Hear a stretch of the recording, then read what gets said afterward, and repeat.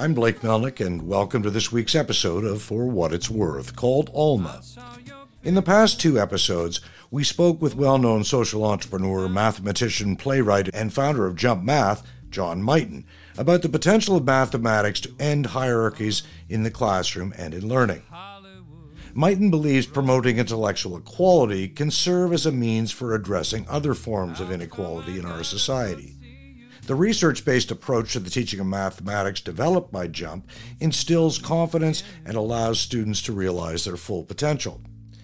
In this episode, we continue the focus on the importance of research, science, and mathematics as we explore the implications of artificial intelligence through the lens of literature. My guest this week is Eric Monteiro, a robotics engineer by training, an analytics executive by profession, and a writer quite by accident. Eric is the author of A.L.M.A, a science-based fictional novel which explores one possible future in a society dependent upon generative AI. For what it's worth. I am Eric Monteiro, the author of A.L.M.A, a sci-fi novel. I'm a robotics engineering training, I'm an analytics business executive by profession, and a writer by accident. I am not a professional writer. But I am certainly a curious mind, and I'm very interested in the future of humanity and what's going to happen, particularly with the advent of AI, but also what that means for us. And I've always been interested in the nature of reality and really what is life all about. It's great to have you on the show, Eric. I really enjoyed the novel.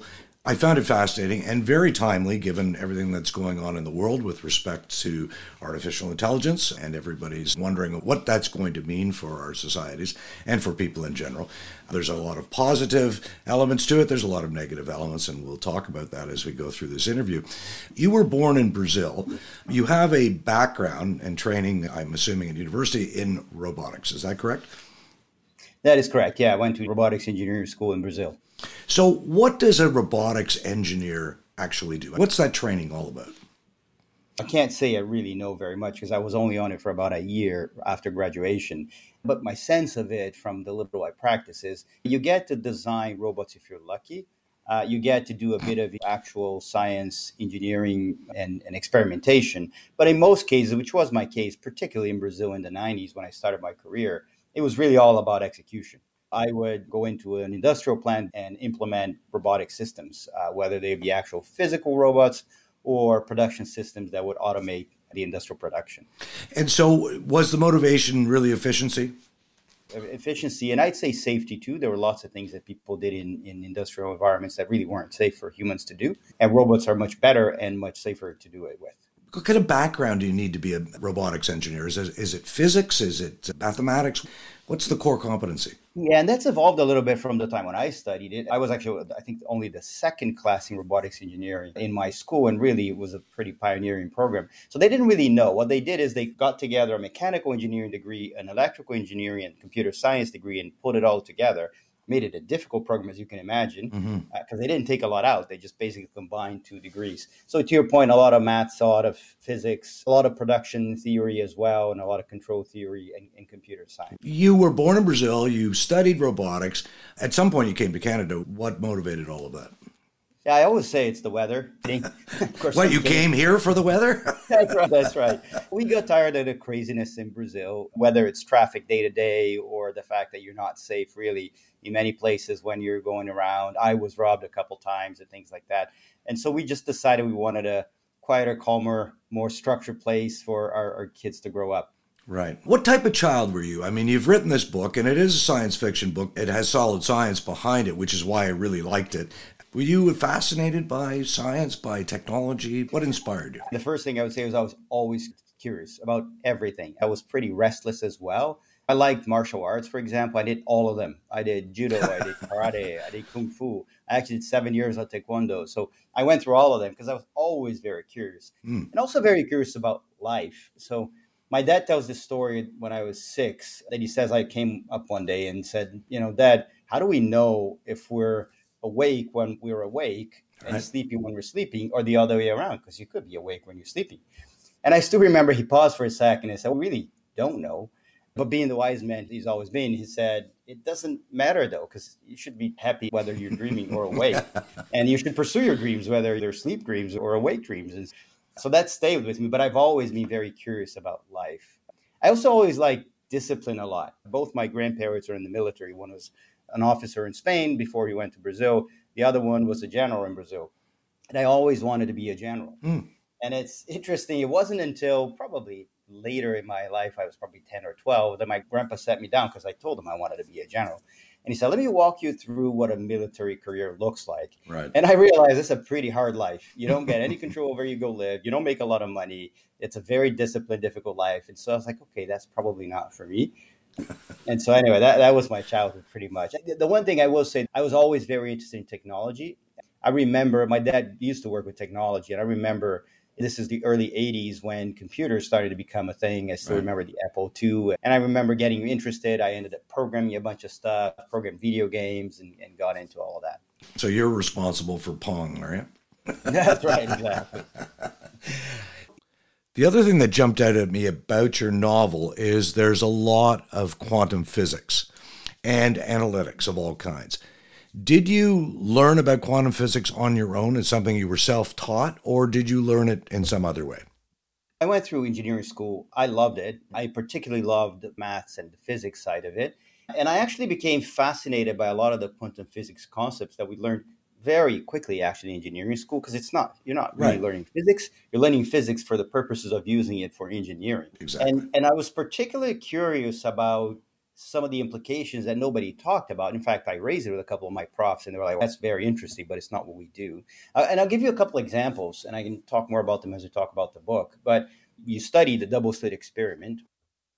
The double slit experiment demonstrates that light and matter can satisfy the seemingly incongruous classical definitions of both waves and particles, which is considered evidence for the fundamental uncertain nature of quantum mechanics. In other words, light could in fact show both wave and particle characteristics.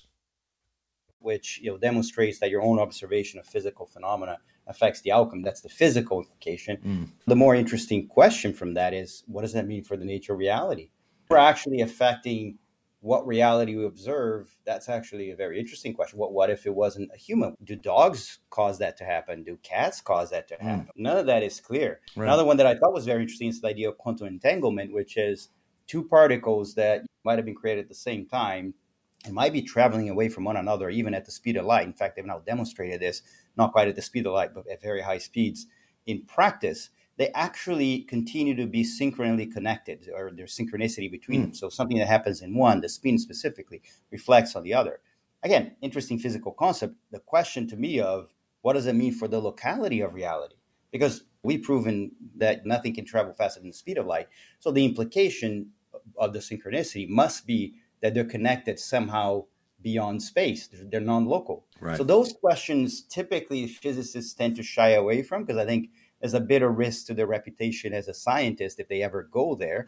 But they're actually the things that interest me the most. Those are big questions. I'm not sure there's answers to them either, so maybe that's why people steer away from it.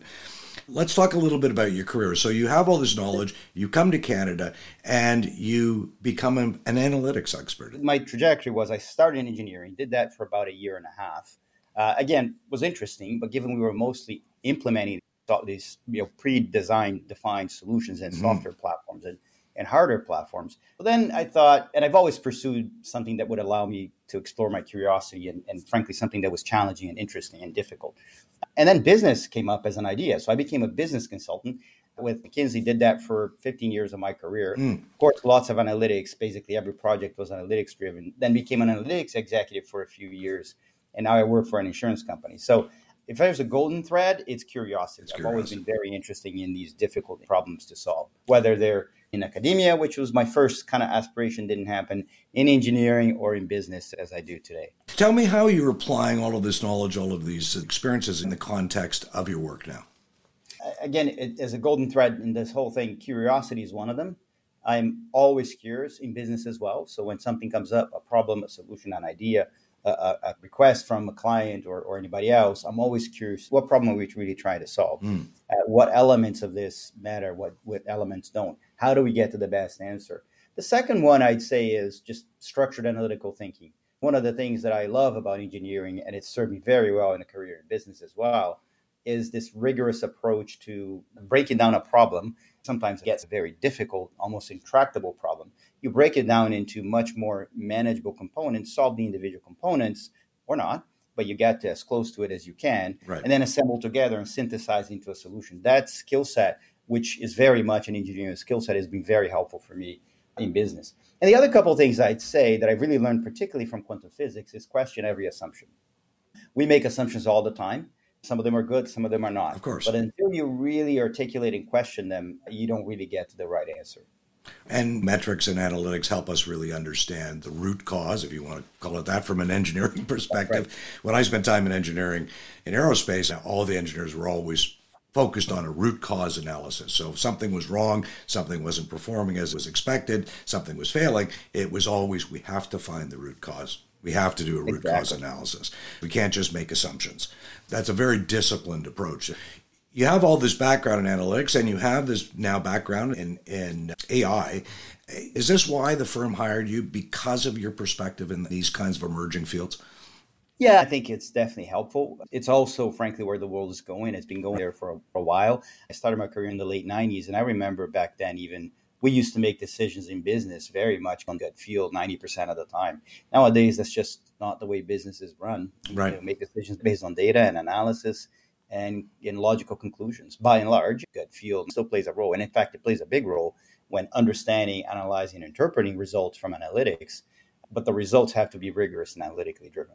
You told me this great story where you were doing a presentation. You were trying to demonstrate where the future is going with respect to artificial intelligence, the existential threat. And we'll talk a little bit about this, but what is the truth? So yeah, there's today available on the internet. You can get an app that translates a video, any video you've done, from whatever language you've done it into any other language.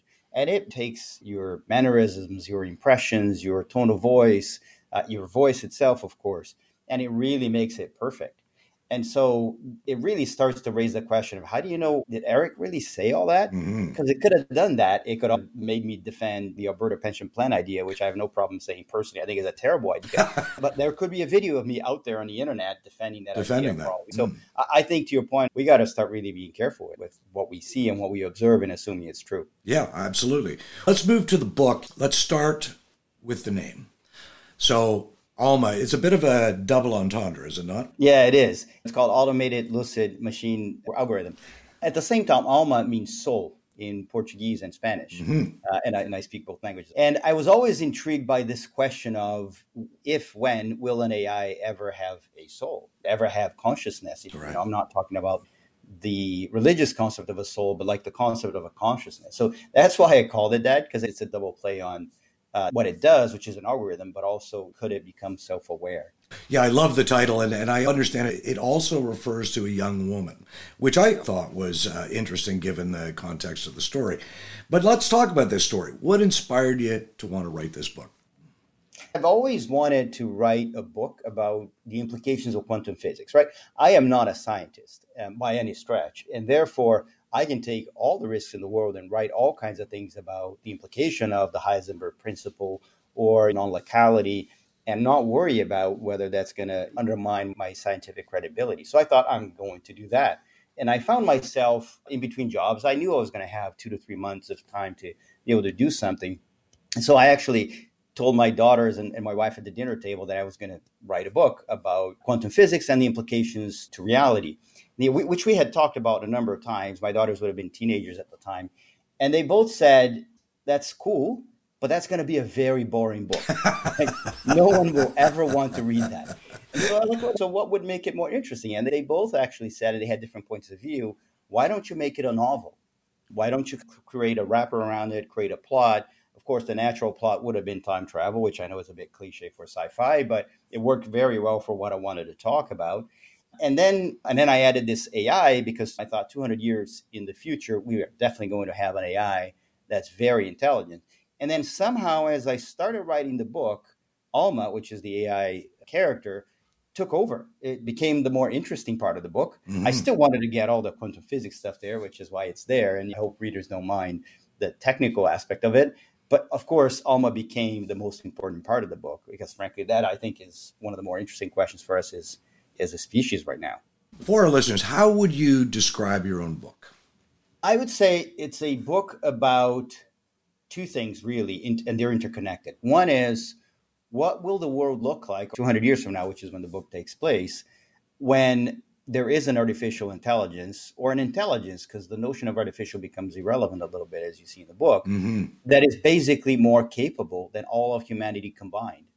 And I really do think we're going to get there. And particularly, what's the nature of time and our reality in relationship to time. And again, those things are interconnected. But to me, those are the two things I wanted to explore. Did you go in directions you didn't anticipate going when you first started? For sure. I wasn't even planning to spend that much time on AI until I started writing, and that was very unexpected. The other thing I would say, and this is more what I didn't do in the book, is it raised a whole bunch of other questions that I chose to ignore because they're very complex and it take a long time and probably multiple books to explore. For example, are we going to be a cyber species where we start to migrate and incorporate elements of technology in ourselves? Didn't explore that. I fast forwarded the book, if you will, 200 years. Right. That's actually quite simple because you have that unifying artificial intelligence that can do a lot of things, it can make a lot of decisions, and therefore simplifies our existence in humanity. But the process to get there, 3, 5, 10, 20 years, are going to be fraught with danger. And I decided to ignore all that as well. So it's more about the things I decided not to do. I don't know when I'll have time to write a prequel. But when I do, or a next book, when I do, it'll be a prequel because I'm very interested in thinking about what 200 years could look like. What are the different paths we could take to get there, and what are the implications? I thought it was interesting that you chose to set the novel 200 years in the future, not 1,000 years, as many futurists will do when writing about time travel. Why did you select 200 years? Yeah, I thought of it in two ways. One, I wanted 4 or 5 generations so that there was enough distance between the generations to make it interesting. Two, I try to think about how long do I think it would take for an AI to get to that level of intelligence. And I don't know if it's 200. I can almost guarantee it's not 20 years. It'll take longer than that, just computing power alone. But also, I don't think it's 1,000 because we have seen this in the past. Because Moore's Law, for example, Right. shows in other parts of technology. And I think we're going to continue to see exponential growth in other parts of technology as well, especially when you get things like quantum computing, et cetera, they're going to kick in. I've been watching a number of interviews with Geoffrey Hinton, the grandfather of AI, and his timeline seems to be shorter than 200 years. I've heard 50 years, and it could be, right? It could really be. In fact, you got to remember, I wrote this book in 2016. That's right. That's right. And so it was pre the latest breakthrough. In fact, it was pre the latest 2 breakthroughs I think we had in artificial intelligence. Yeah, that's what I loved about the book. I thought, boy, it's like you wrote it today. For our listeners, this is a great story. It's very readable. There is a lot of science and technical terms, but not too much. The story itself is captivating, and I think anybody that is a fan of science fiction writing, A.L.M.A and Arthur C. Clarke and people like that will like this book. It's very accessible, very readable, very enjoyable because of the story around it and the characters that you've created and the love story that's in there as well. But who were your influences? You were, I'm assuming, a big science fiction reader when you were younger. For sure. But I have to say, though, my biggest influences weren't from sci-fi. They were from physics and from science itself. So there were really 3 primary sort of types of influences. On the physics side, of course, the classics. I love Einstein, Heisenberg, Schrödinger, who wrote the cat experiments, the famous Schrödinger cat.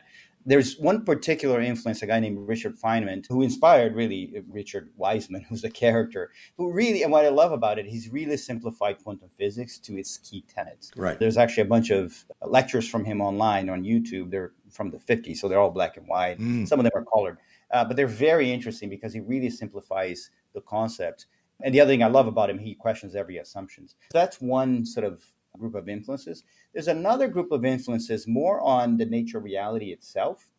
And there's a couple of physicists who talk about it. Some of them talked about it more openly. 3 physicists in particular, Bohr, Heisenberg, and Born, wrote the Copenhagen interpretation, which is really the underpinning of my understanding of reality. And as well as John Wheeler, who really fleshed out this delayed choice interpretation of time. And really, he didn't say it this way, but my articulation, what he said, is basically time is a psychological phenomenon. Right. It isn't inherent in the nature of the universe. It's us as humans experience and create time in creating the experience, right? Which is a lot of what's in the book. And then sci-fi, to your point, Arthur Clarke. I read Isaac Asimov when I was a kid and loved it. There's a bunch of newer sci-fi authors as well that I really love, but there's too many to really talk about. The other couple of things that have influenced me, I have read quite a bit about Eastern philosophies, and in particular Buddhism. Mm-hmm. And I'm not a religious Buddhist or practicing Buddhist in any shape or form, but the philosophy of it is actually very interesting to me. And in fact, and lots of people have written about this, if you read quantum physics, it's hard not to see the parallels to some of the things that, Eastern philosophy says. The nature of reality, the fact that we play a big role, the fact that there's a deeper connection to things and a deeper meaning to reality than what we observe. All those things are part of Eastern philosophy. Well, those are the primary influences. I noticed that you included Asimov's 3 rules of robotics, or 3 laws of robotics, in the book. The first law, a robot may not injure a human being or through inaction allow a human being to come to harm. The second law, a robot must obey orders given to it by human beings, except where such orders would conflict with the first law. And the third law, a robot must protect its own existence as long as such protection does not conflict with the first or second law. When I'm reading about what's going on in the world around AI development, I'm thinking those rules should be in place. We should be really sticking to those rules, because what I'm reading is pretty scary, especially when you listen to somebody like Hinton, who does know what he's talking about. And we're going to talk about that in a minute. But you created in the book a vision of a future with generative AI that I think is quite positive. You took the best case scenario, perhaps, although the ending, which I don't want to give away, surprised me and made me think, hold on a second. Everything was going really well until the end, and then I had to reflect on everything that I thought, which is good. Yeah. But you chose to take this very positive view. Why? Because I think, again, this could go a million ways. And in fact, I do think we have a bit of a say on how it'll go. But part of the reason I wanted it was because there's so many AI books out there that are the robo-apocalypse. We're going to be taken over by machines and all that. I said, well, first of all, I think there's an assumption, back to questioning assumptions there, which is machines are going to have the same objective function we do. We are the most destructive species ever to walk the earth. And we tend to want to dominate, control, destroy everything that we can. And that's what we do as a species. And to some extent, our biological evolution has gone that way, right? Survival of the fittest. Right. We're not the first species to fight for our own survival. I don't necessarily think that assumption is going to hold, particularly if it's an AI, as is the case in the book, that is so capable it could wipe us out in a heartbeat.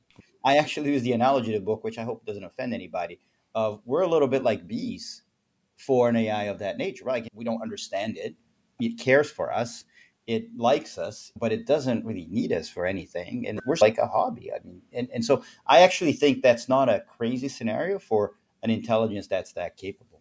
When you imagined this future world dominated by an AI entity, you covered off what the implications would be in the context of culture, in the context of farming, in the context of politics, which I thought was really excellent because, of course, you could take that sort of broad blanket approach and you leave the reader going, well, I'm just not sure what the implications are. I think you imagined it in all of these different sort of societal structures. And I thought that was really interesting. Was that intentional? Yeah, very much so. Again, as I mentioned, I described the book as trying to understand what the world would look like with an AI like that. To your point, the one question in the book throughout is, and I think it's a real question for us as humanity, is at what point do we lose our free will? Right. And how do you define free will? There's a book, and it was written way after my book, but it's brilliant, by Max Stegmark. The book's called Life 3.0. And he does a better job of describing the multiple scenarios that could happen. He actually says exactly what I think I also worry about, which is we wouldn't even know at that point if we've lost our free will, because that AI would be so capable of manipulating and making us think we're in control while we're actually not, that we would not even know. I read something recently from Jeffrey Hinton about that very fact, that he likened it to young children, adults to young children, where adults can manipulate young children to do what they want. Right. And he said that's super possible with an advanced AI, that they could manipulate us to do whatever they wanted us to do. And it was in reference to Sam Altman saying that he had a kill switch where he could shut down his AI algorithm at any time. And Hinton said, yeah, unless the algorithm manipulated him some way, somehow, that he wouldn't do it. That's right. I think that's probably true. 10 years from now, probably not. Let's talk a little bit about AI because, of course, it's in the news these days. Everybody's talking about it. People are experimenting with it. I am too. I'm sure you are, and I'm sure your company is as well. There are obviously different viewpoints on all of this. Certainly positive elements of AI as it relates to things like medicine, as it relates to any kind of engineered product in terms of safety and things like that. There's a very positive outcome that can be associated with using AI in these contexts. There's that negative side, and we've touched on it. At what point do human beings get pushed to the side or become irrelevant? One of the big concerns that Hinton has is if we embrace AI wholeheartedly, we're going to lose jobs. People are going to lose jobs as a result of that. How are we going to manage that? I think that's something we all accept will happen. How do we manage that as a society? It's obviously a very complex question, so I'll try to tackle 2 or 3 different elements in that. I think the first one is to separate AI from general AI. Okay. And because we've had AI, we've had machine learning models for a long time. In fact, we've had expert systems, which was the first version of AI for 30 years. In university, I was building a learning model with a neural network. And so they've been around for a long time. The first implementations we've had were all very task oriented, right? So it's identify whether or not this is an anomaly to a pattern. Right? So you put in data one way, data the other way, you feed the model the reinforcement training you need, and then eventually it gets to that point, which is a very targeted approach. We then started to see machine learning models that can actually spot the pattern. So we don't just ask them a very simple question of, do you see a pattern or not? Right. We ask them, what patterns do you see? And you have the famous Google model that identified cats without knowing what a cat was. Mm-hmm. And then, of course, we have learning models. And now we are getting to the point where we have general learning models that actually understand language and can start to look more like general artificial intelligence. And this has been true from computing from day one, not just AI. Computers are very good at doing very specific tasks. But sure. Of course, they can't really do general tasks. Same thing is true of AI, right? Let's pick an example. Take a weather model. Weather model can do weather forecasting very well. Right. But we'll ask is to try to do that while training a dog or listening to a kid or chewing gum. And it just doesn't do that. General AI has the potential to actually behave much more or act much more like a human intelligence. Mm-hmm. And that's where I think you start to see bigger issues with potentially taking jobs away. Because I really don't believe the machine learning models we had today are in fact in any shape or form going to take jobs away. Now, and in fact, I don't even think that general AI in the next few years is really going to take jobs away. It's going to take the grunt out of the job. So it's the stuff you don't want to do, right? It's that first summarization of the meeting. It's the minute taking. It's for the next few years, that's what we're going to see. And I actually truly do believe that this is going to make us better, more productive, et cetera. The challenge is a few years from now, and I don't know if it's 5 or 10 or 20, there will be general AIs that can actually do basically our entire job, whatever your job is, whether you're a lawyer or an executive or a consultant. And that's really, I think, the tougher question. Now, what I actually also believe is that we don't know how that's going to evolve. If you go back to prior industrial revolutions or economic revolutions, I'll call them, because you can go all the way back to mechanized agriculture. And it really hasn't actually taken jobs. It's taken specific jobs away. You go back a couple hundred years and try to explain to somebody a world where no one actually produces a physical good, whether it's a piece of furniture or a car, a world where there's no more need for energy in the house because electricity does it all. They couldn't visualize. And yet there's a whole series of professions, all of our service economy, the entire entertainment complex, the computer industry, which actually is where most of the value is generated today in society, wouldn't even be in the picture. In fact, they couldn't possibly visualize or articulate what that could look like. Right. And so it's the same thing. You say today, what is the future going to look like, even back to A.L.M.A 200 years from now? I have no idea, but I didn't even try to say what are the professions that are going to be created because I don't think we can imagine them. All that to say, over the short term, I'm not particularly worried about jobs being eliminated. Tasks are going to be eliminated. Jobs that are composed of very simple tasks are going to be more at risk. Over the very long term, I'm actually not worried as well because I think we're going to find other things to do that are more interesting. In between is where it gets complicated because, of course, on average, we're going to be okay. But for the people whose job specifically was eliminated, that's still painful. Right. And if they have to go retrain and if they have to go learn how to actually write code so that they can be writing models instead of doing the work that models are doing, that's the stuff that's hard and that we need to figure out as a society. Now, I have a couple more thoughts. I think there's a few things we can and need to do to get this right. The first one is, as I mentioned, making sure that people are enabled to make that change. So if your job has been eliminated, and I'll pick one of the ones that I think everybody agrees is going to go quickly, a paralegal. Most of their job is you're reviewing legal materials, summarizing, synthesizing, Right. looking up prior cases, etc. That's the kind of work that Gen AI is particularly good at even today. Are we equipping them with a different skill set so they can find the next thing? Are we thinking about how to re-educate them? Are we redeploying them? Are we thinking about how to help them? Right. Just the same as we had to do for employees who did manual work in an industrial setting when the robotics revolution came in the kind of 90s to 2000s. So that's one thing we got to get right. And I think that when we will, it's painful and it takes a bit of time, but I think we're going to get it right. The one I worry a lot more about is, are we going to be able to properly distribute the gains from AI? Because the more you digitize things and the more you create value from technology, the more you're returning all that value to capital, not to labor. Right. And there's a big risk, we've seen this with the tech revolution over the last 20 years, and there's a big risk you continue to see that and see even more of that, right? And you really do get much more inequality because the more these models are owned by businesses and they're returned to capital. So what's happening to the labor component of the economy? This concludes part 1 of A.L.M.A. with my guest, Eric Monteiro. We'll be back next week with part 2, so make sure you hang in there. For what it's worth. Just so's I can catch a red carpet glimpse of you.